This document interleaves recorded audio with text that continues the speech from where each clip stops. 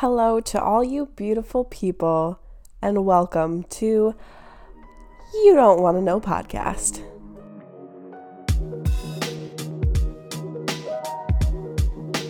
Thanks for tuning in. I hope you guys had a absolutely wonderful 2 weeks without me, but here I am posting on time once again, and I feel so good about it. Let's see how long I can keep this up, hopefully for a while, but only time will tell. So I hope you all had a wonderful Thanksgiving. At this point in my life, all time kind of melts together, so I have no idea, not even a fathom of a clue if I posted a video after Thanksgiving. You know what? I probably did. This is not good. Okay, I definitely did. I don't know what I'm saying.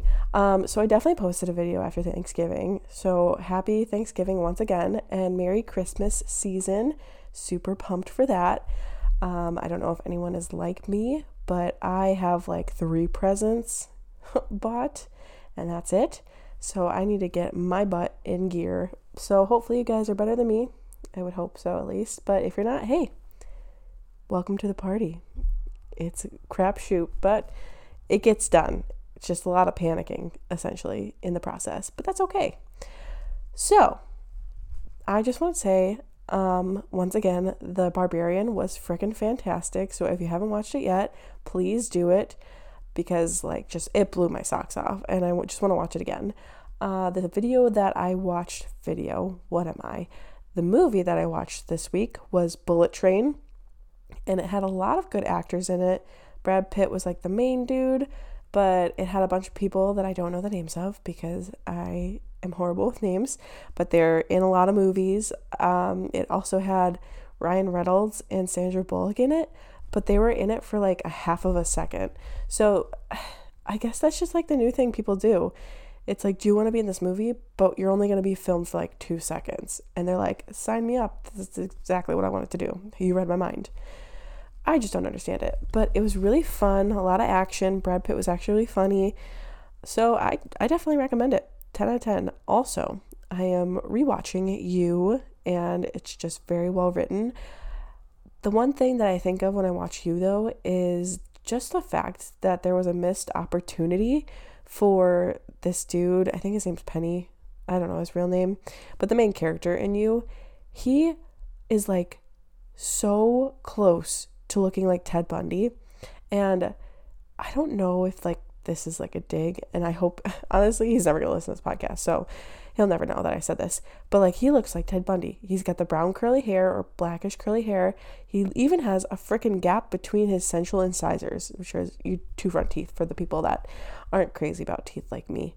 So I just feel Zac Efron did a great job in that new Ted Bundy movie, just really, really good. I think the writing was a little tricky, that it could have been done differently, but I just feel he looks so much like Ted Bundy, and it should have been him. But whatever, if that's not his cup of tea, that's fine. He can keep playing Will or Joe or whatever he is now.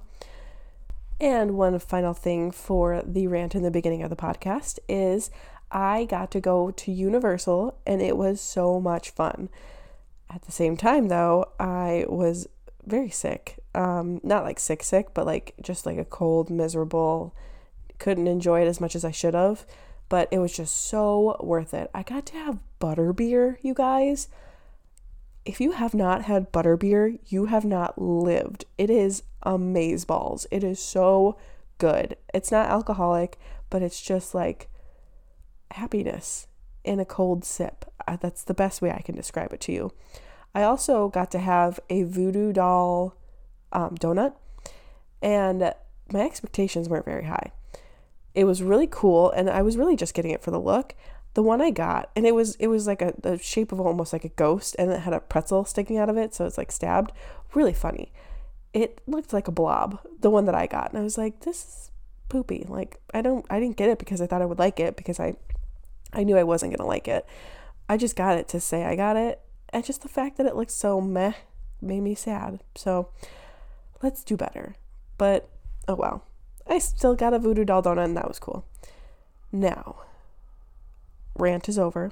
The reason why we all came here, hopefully, the podcast. the episode is on the Kohnle family. So let's get uncomfortable, guys. So the Kohnle family was made up of James, but he went by Jim, so I'm going to call him Jim, and Teresa. They got married and they had 2 children, Caleb and Allie, in Ringgold, Georgia. And they loved their kids so much. They were like a picture-perfect family. They just seemed so sweet and so happy together. Like every Christmas, they would just give them piles and piles of presents. Like they just wanted to be parents. They wanted to have kids and they just wanted to spoil them. Like they would always hang out. They would do outdoor activities. The daughter was just spoiled beyond belief. She was like a little princess, which is adorable. So Jim was actually a really, really successful chiropractor. He was just an all-around good guy. He ran, it's called Alpha Wellness Center. So really quick, I did a playback and I realized that I sound really nasally. It's because I'm still getting over my cold. So I apologize. But back to the story. So Jim was a chiropractor and he chose this over the family business. His grandfather invented the first price tag machine. So his father went into that, but Jim chose chiropractic work instead. And honestly, guys, I love the chiropractor. I have gone to the chiropractor since I was young, and every time anything hurts, like if I hurt my hamstring or my forearm or just anything like that, I'll go to the chiropractor, and they're always just so helpful because they know, like they're not just your back. They're like all your bones and muscles. They know it all. So definitely recommend chiropractic work. Not an ad. So Jim was just so devoted to his job and his family, but people just loved him so much. He would stick with the people until he made them feel better, and everyone just absolutely loved him. People said that he was one of the kindest men that they knew. So Teresa actually worked for Jim as a massage therapist. They had a 20-year gap, but they still fell in love. So it's just so beautiful. They met at Jim's old job and got married in 1996. They also had Caleb that year, and they started Alpha Wellness Center. I'm not exactly sure how long they dated, but I don't really think it's that relevant.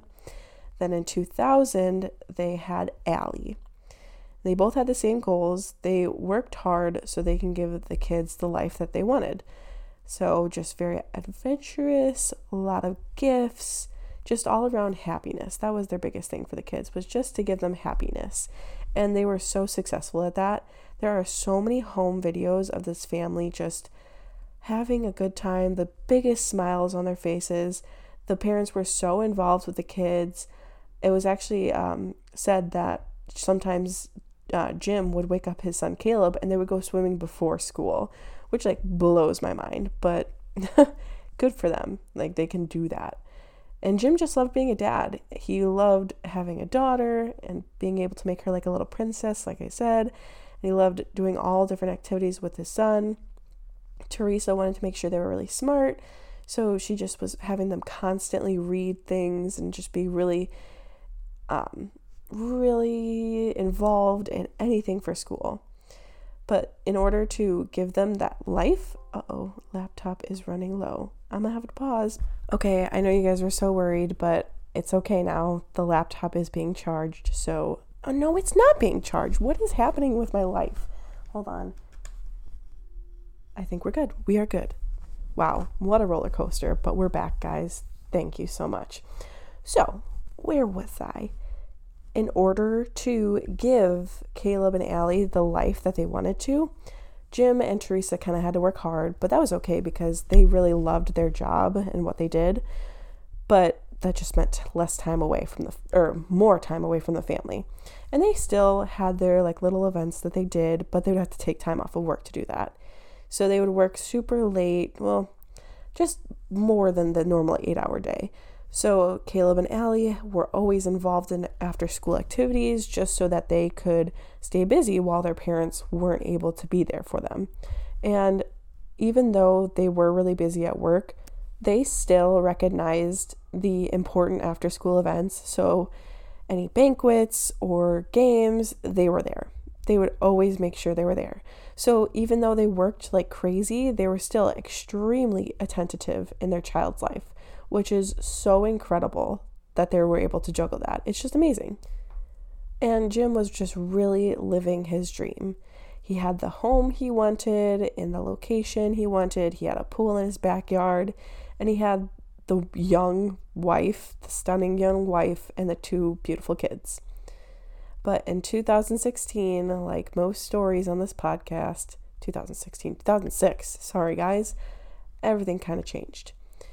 So you can even see that in one of the Christmas videos that, compared to the other ones, he's just not really there. He's normally up with the kids, crouching next to them as they open presents, but this time he was just kind of sitting on the couch watching, which is just really strange. And it kept happening. So Caleb would ask his dad to go swimming and he wouldn't be able to go. He would ask him to play outside and he would say, I'm just really tired. I have to sit on the couch. I can't do it right now. He would be in bed all day. He wasn't as interactive with his kids. He wouldn't go to the park. Normally they would go to the park like every day. He wouldn't get up, like I said, to go swimming with his kid before school, and everything was just really off. He had first blamed it on the holiday season, and maybe he was just like really tired, because Lord knows I'm already freaking exhausted, but it's fine. I'm only 24 and I'm always tired, so whatever. But so it was just really out of character. He's getting older, so maybe it's just hitting him a little bit harder. He didn't want to go to the doctor because of it, because he just kind of thought, like, I'm just tired. Why would I need to go to the doctor? Eventually he did, though, and he found out he had Lyme's disease. And Lyme's disease is the disease that you get sometimes after a tick bites you, and it's just a draining disease. And it starts off, I should say, with flu-like symptoms, and that's what he had, but it would slowly get worse. He even had a hard time at work because being a chiropractor is an extremely physical job. You're like pushing on people to make their bones do weird things to help them. So he had to start working less and less. And at first it's like, okay, you were working like 10 to 15 hours a day or whatever it was, and now you're going to cut back to a normal day, which is fine. But then it slowly got less and less, and then it was 4 days a week instead of 5, and then 3. And it wasn't because he was being lazy, it was just because he didn't have it in him. So it was just really hard. And Teresa had to pick up the slack, essentially, with her massages, because she was that professional massage therapist person at the job. So it was really hard on the couple for obvious reasons. I mean, it's not something that gets cured, and it would be easier if you're like, had a light at the end of the tunnel, but there really wasn't, which is unimaginably hard for Teresa. Ooh, that was really creepy. I just saw a light in the window and I got freaked out. I really hope it's not annoying, because I feel like I do that a lot where I like just kind of jump to something that just pops into my head. But it's my podcast, so I'm gonna do what I want. So back to the story once again, because I can't keep it on track. Things were just really hard for Jim and Teresa with his illness, but things started to turn around for them. Teresa found out that she was pregnant, and they both just got so excited. They loved their kids, obviously, and they were excited to have another one. Things were going really well in their marriage. They were bonding again, but unfortunately, there was another downfall. Okay, it's just a reoccurring light. I'm sorry. Okay, I'm just freaking myself out. So she got the placenta. It was placenta previa, I think it's called, at 5 months. And the doctors had to perform an emergency C-section, but the baby did not survive. So this was just a huge blow on the family, which is completely understandable. Teresa, the sickness was so intense for her that it just took forever for her body to recover from it, because it was just so bad. So with her recovery, meant that she couldn't work, meaning that really no one was working in the family at this point, which meant as well that their lifestyle had changed. They could no longer keep living the way that they did with all the presents they would give the kids. So it was just affecting so much in their life. Checks were starting to bounce, and Jim was just really feeling like he was failing the family, which He wasn't, obviously, but I understand why he felt that way, because you just want to know that you can provide for your family. So it gets so hard, and I just can't imagine what he was feeling. Both of the vehicles got repossessed, and actually the bank was about to foreclose on his home. And to top it all off, his practice was going down the drain because he had no one to work for it. No one was able to provide any services. And people closest to Jim started to see him change. He normally talked about his family. Every time anyone would have a conversation with him, if he would just call someone, he'd talk about his kids and his wife and how happy he was. But now he just wouldn't even bring it up because I think he just was having such a hard time with it. The only thing that was really saving the family was the fact that the grocery store owner allowed them to open a line of credit, and the owner never really charged him, which just goes to show that being a good person can help you later in life. It may not be as evident, but like Jim was just a good guy and people wanted to help him. So be better, guys. No, I'm just kidding, but just be nice to people. So another thing that started happening was the marriage was just really falling apart. Jim and Teresa started fighting a lot, and their son has a memory of hearing them fight constantly, but one specifically was someone threw like a tin of popcorn. I don't think it was at anyone, but they were just so frustrated that they like just threw it down, and the dog started eating popcorn, and it stuck with him because he just really liked popcorn. And I'm like, I get it. So it was just so evident that so many things were going wrong, and they just couldn't hold it together. Everything just kind of felt like it was about to explode. Where was I? Do you ever just like look at something you do and you think, what was I thinking? Like, it's like that meme where it's like, do you ever look at someone and think, what's going through your mind? That's how I feel about my past self. What were you thinking? Okay. I think I understand. Teresa eventually recovered and was able to start preparing to get back to work. But like I said, they didn't have a car. So she called her parents and they said that they would give her a car. So on June 29th, 2007, at 8 a.m., the family, Teresa and Caleb and Allie, not the dad, Jim, and a family friend, Robin, were getting ready to travel to Knoxville to get their parents' car. So they were using a rental car, but obviously that would be crazy expensive to have, like just for a couple days. But they had to use it to travel. So they were going to take that rental car to their parents' house, and then one of them was going to drive the rental car, one of them was going to drive the new car back home so they could return the rental car and save some money. Great plan. So they pack up into the car and get ready to leave.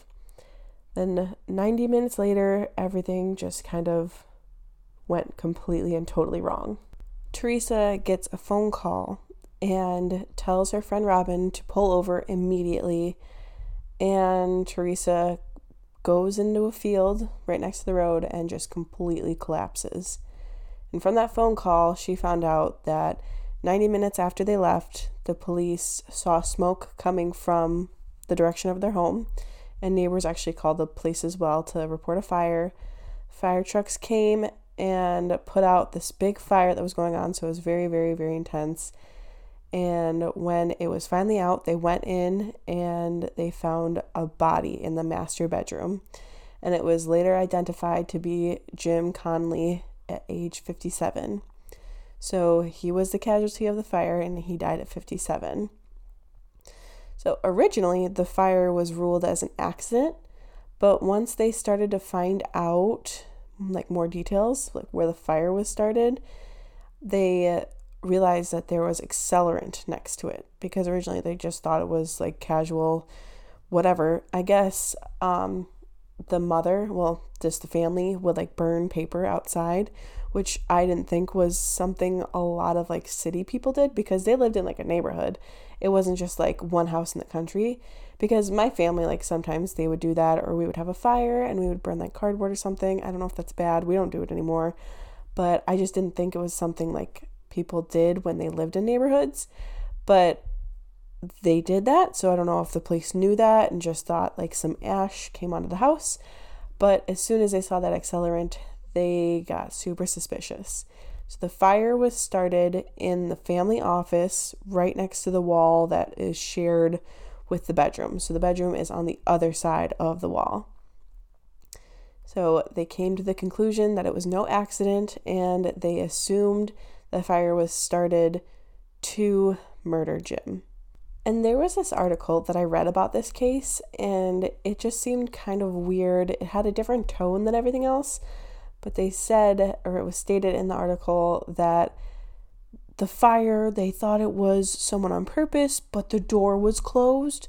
So I don't know if we could call it like a murder if they were doing it on purpose to murder him. And I'm like, okay, fire isn't gonna stay in one room because you closed the door. Like, are you kidding me?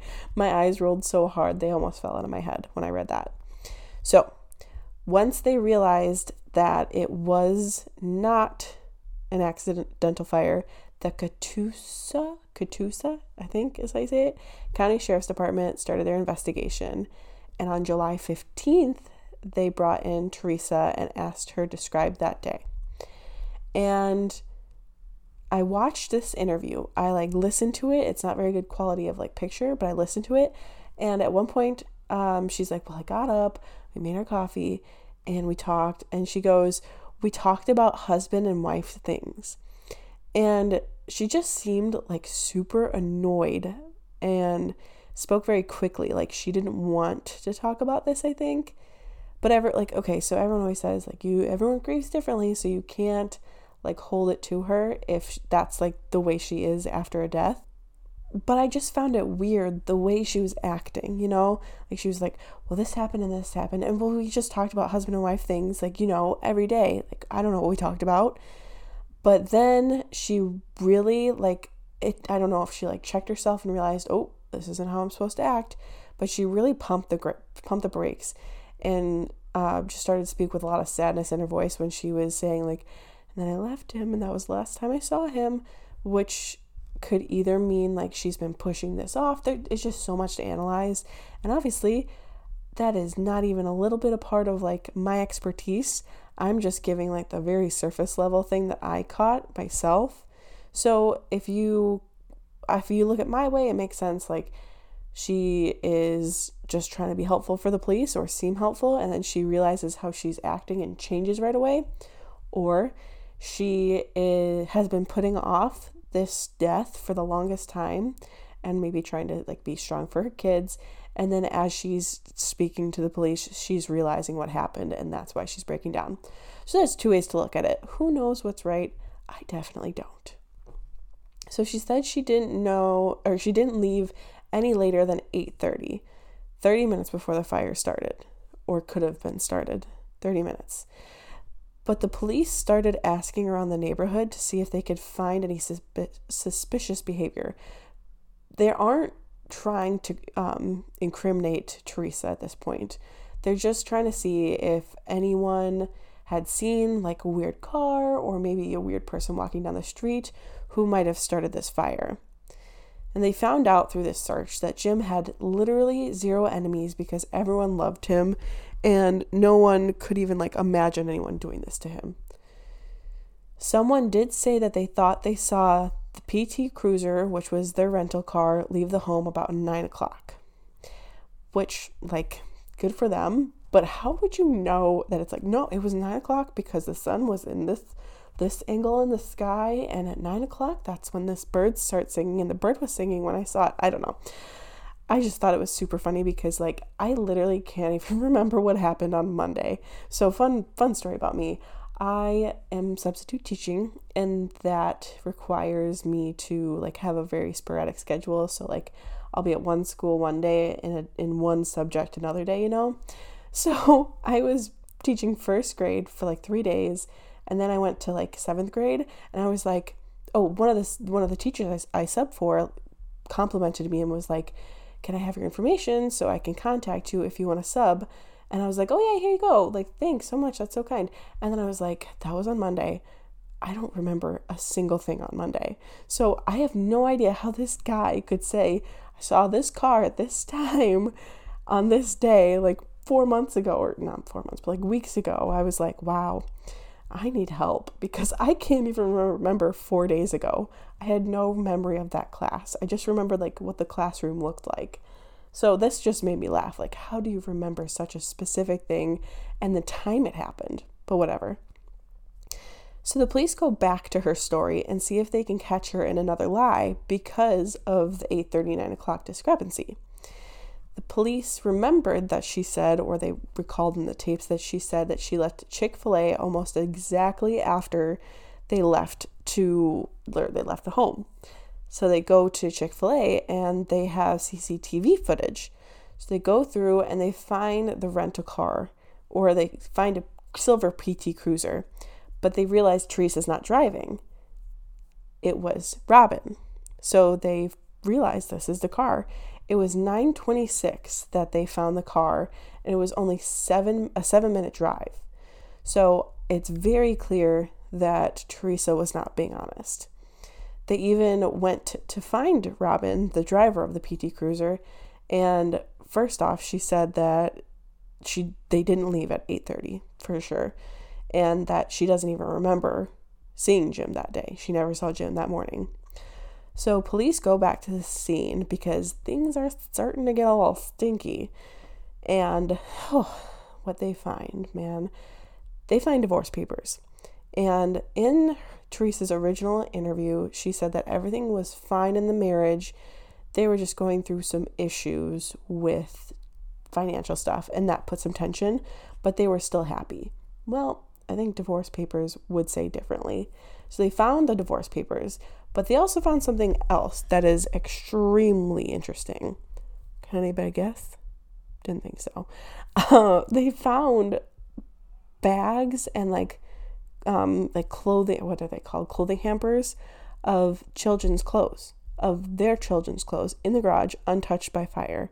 So that means that, well, essentially what happened, I shouldn't say what means, someone must have taken like half of the kids' clothes and put it separately so it wouldn't be touched by the fire. So they take all of that and they really are starting to build up a case against Teresa because like it's just so much that doesn't look good for her, because who else is going to put those clothes to the side? So on July 9th, they bring the entire family in, the kids as well, and they just try and see if they can get anything. So the kids are really looking to, the police are really looking for the kids' stories and for them to incriminate their mom, which is a very bold move in my opinion because they're not 18. I believe it's like, so Allie's 5 and Caleb's 11. So they need their parents' consent. If I'm correct, which I'm pretty sure I am, they need their parents' consent to testify or to give any kind of advice or to speak with police. So that's like a very, very, very bold move, to me at least. And who knows, I could be wrong, but I'm pretty sure I'm not. So this poor little girl, this just really breaks my heart. This poor little girl doesn't understand her dad passed away. Obviously she's 5. She doesn't understand life or death. Like when someone dies, they're gone, you know? So that's just so hard she just doesn't understand. So when she's in the interview, she's just like fine. And it just makes me so sad. Like, I didn't want to give her a hug. The detective asked her about her clothes. And she said that they're from home and her mom brought them to the hotel that they're staying at. Sorry, my water bottles make me weird noise. I hope you didn't hear that. So their mom bought them at the hotel. And she's like, yeah, these are the ones that are fine. They didn't get burned. These ones are good. They smell a little smoky though. And the detective like goes on. He's like, well, so half of them are okay? Did your mom put them to the side? And she's like, yeah, I guess my mom did put them to the side. I don't know. So they're like, okay, there's one. That's good. So this means that Teresa removed some of the kids' clothes. So there's that. Well, they ask Caleb, and Caleb denies it. He flat out says, no, my mom didn't do that. And I don't think they're trying to push him too much, so they just kind of leave it at that. Because of fishiness, they actually have Teresa take a Polaroid. Oh my gosh, you guys, I am so dumb. I re-listened to my episode because I do that. I'm a narcissist. I listen to my own podcast. It's polygraph, not Polaroid. I'm so embarrassed.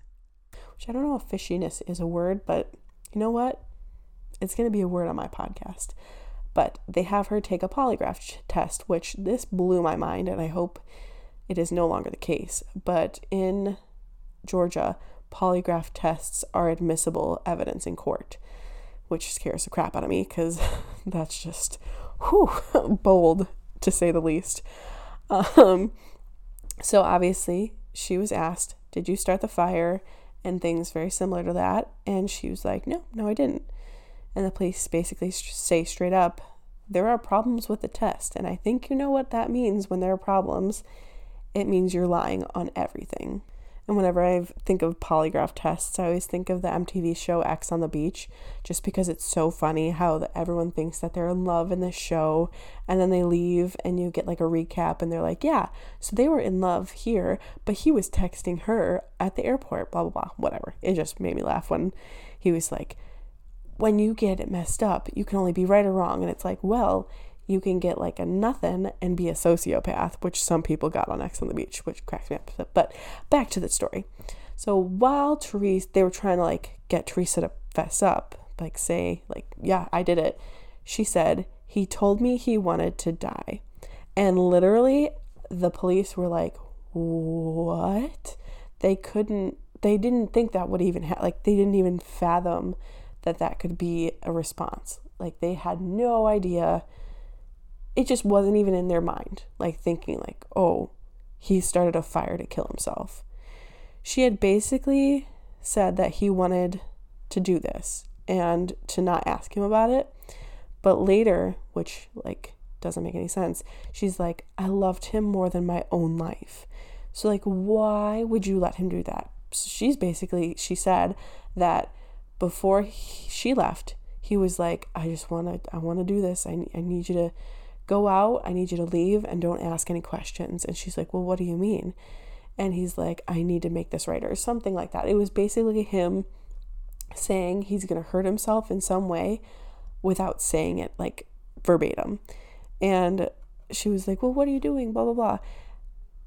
And he's like, just leave it at that. Just leave it at that. And then if that were true, then she did what he said.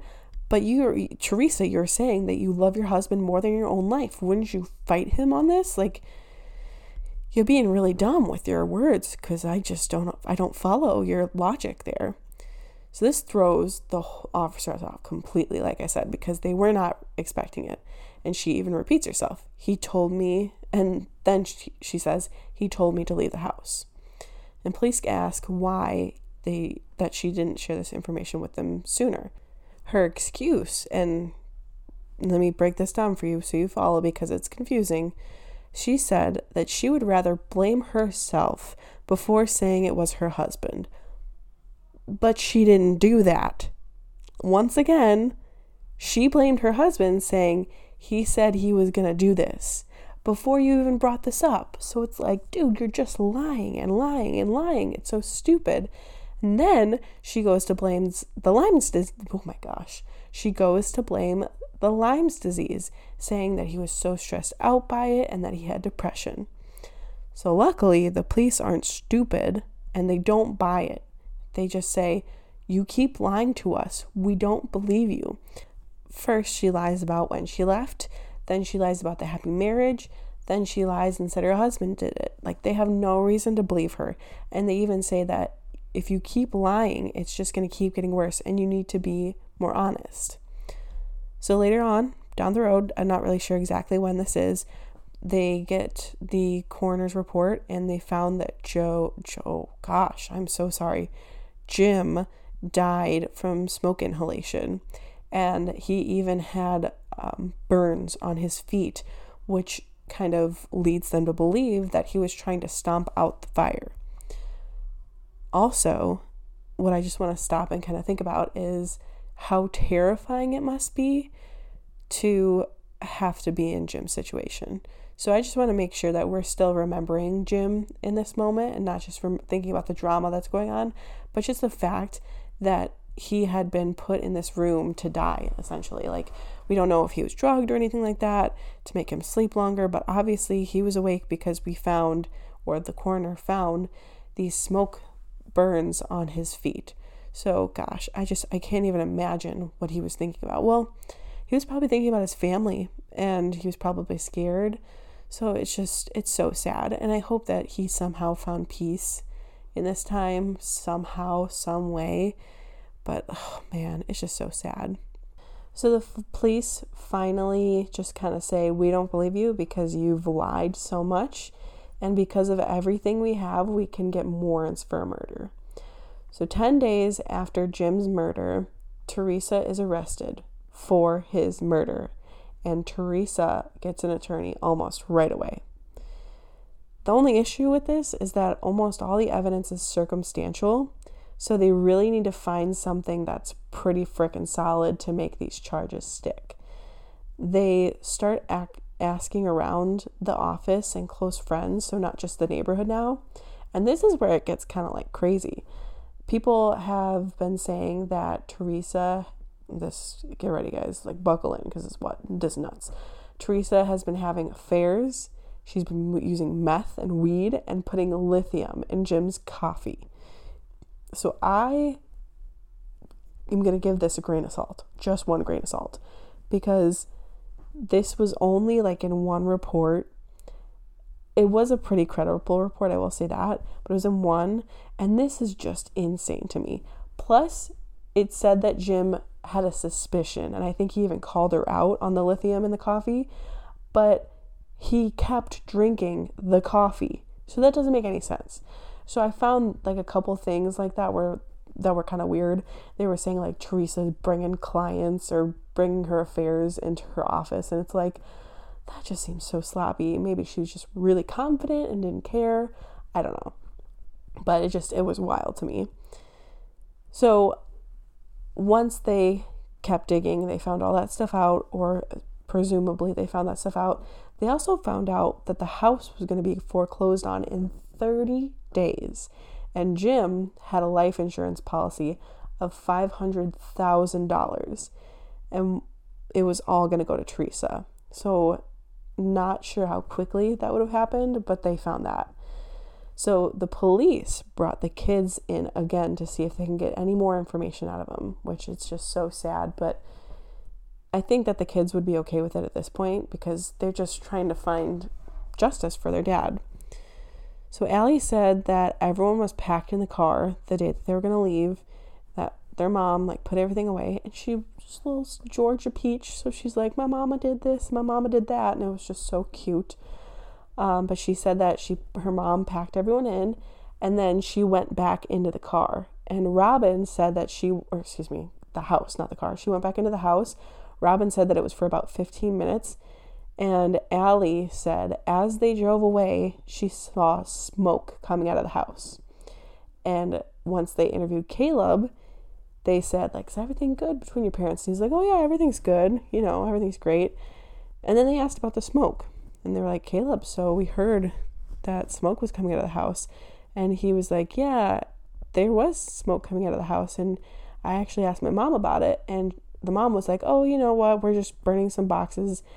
But he didn't see any boxes being burnt. He just trusted his mom. So that was pretty big news. Pretty big evidence of something. So once all of this happened and Teresa found out, she got with her attorney and she made up a new story. Like, honestly, it just doesn't make any sense. So she said she and Jim made the plans to set the house on fire, and Jim was killed in that process because it got out of hand. It wasn't on purpose. And with all the evidence against her, the attorney suggested that she take a plea deal because it looked really bad, and she took it. On the grounds that it was an accident. She did start the fire, but Jim died on accident. It wasn't on purpose. So with this, she could get freedom potentially, and she wouldn't have to have her kids testify. So this is like the one noble thing about her at this current moment.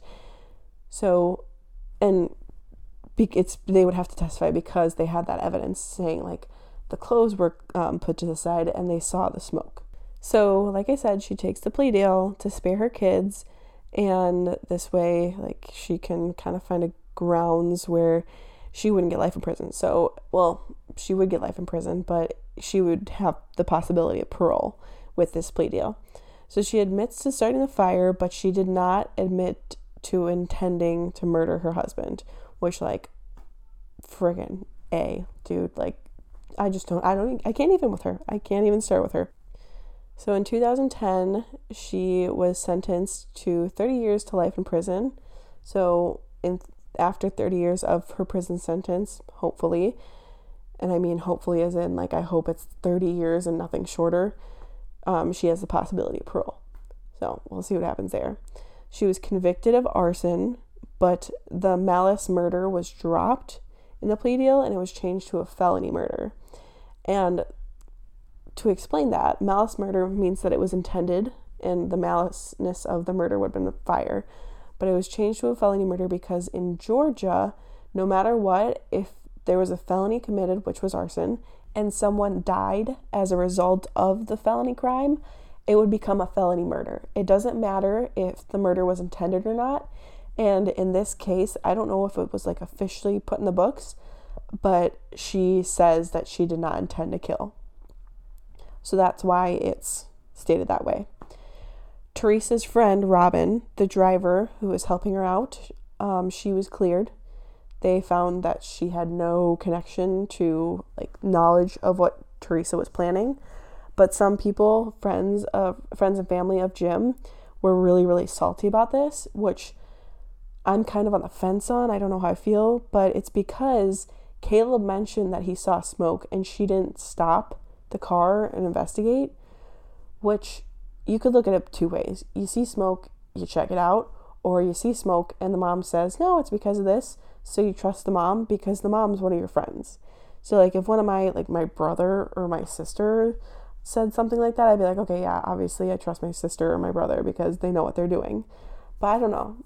It's really hard and it's easy to place blame and it's easy to say, like, if you would have done this one small thing, my son, my friend, my brother, whatever, could have been alive. So it's tough. But Caleb said that he still keeps in touch with his mom, which that's gotta be hard. So hats off to him for being able to do that. But he said that they can't talk about what happened. I don't know if he just doesn't allow it or if they bring it up, they both get upset with each other, whatever it is. But he said he can't talk about it and they just talk about what could have happened with their lives. Like, if the dad was alive and the mom wasn't in prison, what could have been with their lives, essentially. At this present day, Teresa is still in jail in the Pulaski State Prison in Hawkinsville, Georgia. Caleb says that he still, I already said that, just joking, guys. I think it was Jim's sister that said this. She said, you never know what tomorrow is going to bring. Love your family and let them know you love them. Cherish the people in your life and let them know. And then Caleb said he should be remembered, Jim, his dad, should be remembered as the loving and caring person he was. He was always kind and smiling and loving. He truly cared about people. So let's just always remember it like Jim and honestly take that quote and put it to your lives because you never know what tomorrow is going to bring. You never know what could happen. So that's the story of the Kohnle family and just the horrible events that happened. So, biggest takeaway, tell your friends, tell your family that you love them, and just be nice to people. Be like Jim, and stay away from the forest. Don't get ticks, because Lyme's disease sucks. So, I'm sorry to anyone that's affected by that. But thanks, guys, for listening. One thing I wanted to talk about, I didn't talk about at the beginning. It is Halloween. Halloween. Wow, that just shows that Halloween is always on my mind. It is holiday week for the network I'm a part of, the Titan Media Collective, and we're doing events this whole week. So let me pull up the schedule. Probably should have done that before. So tomorrow is the 12th. We are doing a holiday trivia. Then Tuesday, we're doing a community night. And Thursday is what I'm excited about, Halloween horror podcast. And you guys better believe that it is your girl coming in clutch for that. At least I think I am. I'm going to prepare for it. And if I'm not in clutch and like directing it, you guys are just going to get another podcast on what I do research on. But then Saturday, the 17th, we're doing a cookie decorating contest, which I'm also extremely pumped about. So if you guys want to go on to the Titan Media Collective, there's a website for it. You can find all that information on that. But thanks for listening, guys. I hope you guys have the best Christmas. I hope Santa brings you all the gifts. I hope Krampus does not come. So be good, guys. For goodness sake, be freaking good. Gosh, be good. Thanks for listening. I hope you enjoy the rest of your week. If you have any case suggestions or stories you want to tell me, or just any subjects you want to hear about, you can email me at ydwkpodcast@gmail.com. You can follow me on Instagram or Facebook and see pictures of the case, ydwk podcast on Facebook and Instagram. But if that's everything, which I believe it is, thanks once again for listening, and have a great week. Bye-bye.